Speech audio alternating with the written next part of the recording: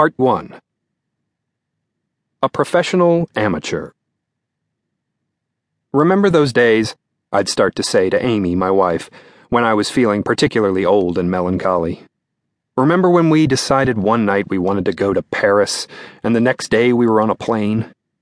Remember when we stayed out all night and you broke your heel and we ate breakfast at that diner in the West Village? How many times did we do that? Remember when we lived in that $500 studio in Williamsburg with views of the city, and we thought we had it made? In our 20s, we'd bounced around from apartment to apartment. We'd go abroad at least 3 times a year, sometimes for Amy's work, she's a contemporary art curator, other times for my freelance writing. My wanderlust had been born out of my largely sedentary childhood. I had grown up in a rigorously normal town of about 30,000 in upstate New York. We didn't travel much, except for a family vacation every July when my brother, my parents, and I climbed into a Ford station wagon and drove to a beach in Delaware. There was a lake in my town, but with little horizon. The hills had no real vistas, and planes flew past overhead at 30,000 feet.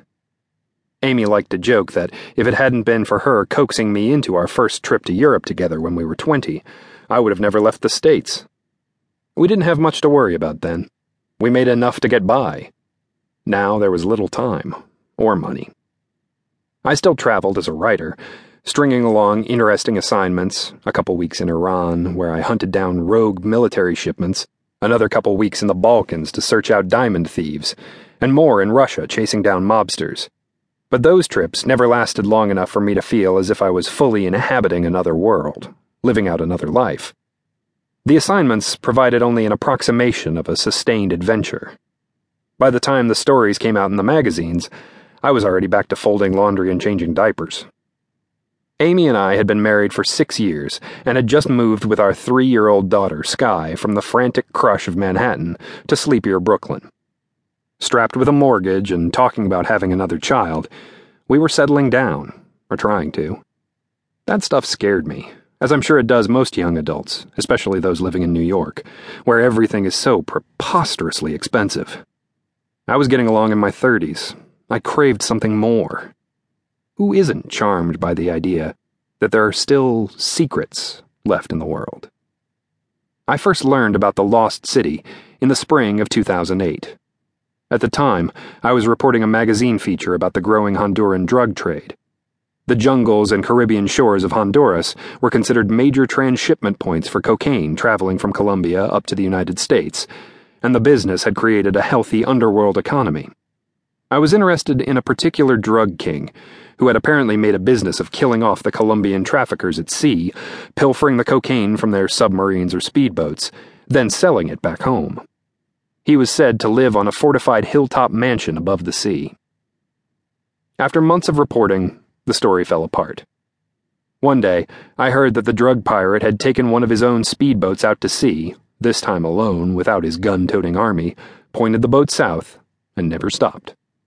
Stealing drugs as a business hadn't turned out to be a very sustainable long-term proposition. The man had made his score, and now, it seemed, he would disappear. In the course of a phone conversation about the drug trade, though, a former U.S. soldier mentioned the Lost City. He had been in the Mosquitia during the Contra Wars to train fighters in what he described as the shittiest, buggiest shithole jungle in the world. He'd slept in covered hammocks and tents. He'd always been wet and scratching his welts. That place was bad, man, he said. He couldn't remember when he'd first heard about the city, if it had been in the bush or at a seaside bar where he chased women. But the stories revolved around the same reports of gold, priceless artifacts, overgrown temples and buildings, and monkey gods. I always thought about going out there to find it, he told me. He had never tried. Some nights, when my wife and daughter were asleep, I sat at my computer in the living room and mapped the Honduran jungle, shooting Google's satellite camera downward, flying over winding rivers and tightly packed trees that made up one of the largest rainforests in the world. I zoomed until the image coming back was one impenetrable swath of green, and my imagination seized on what lay beneath.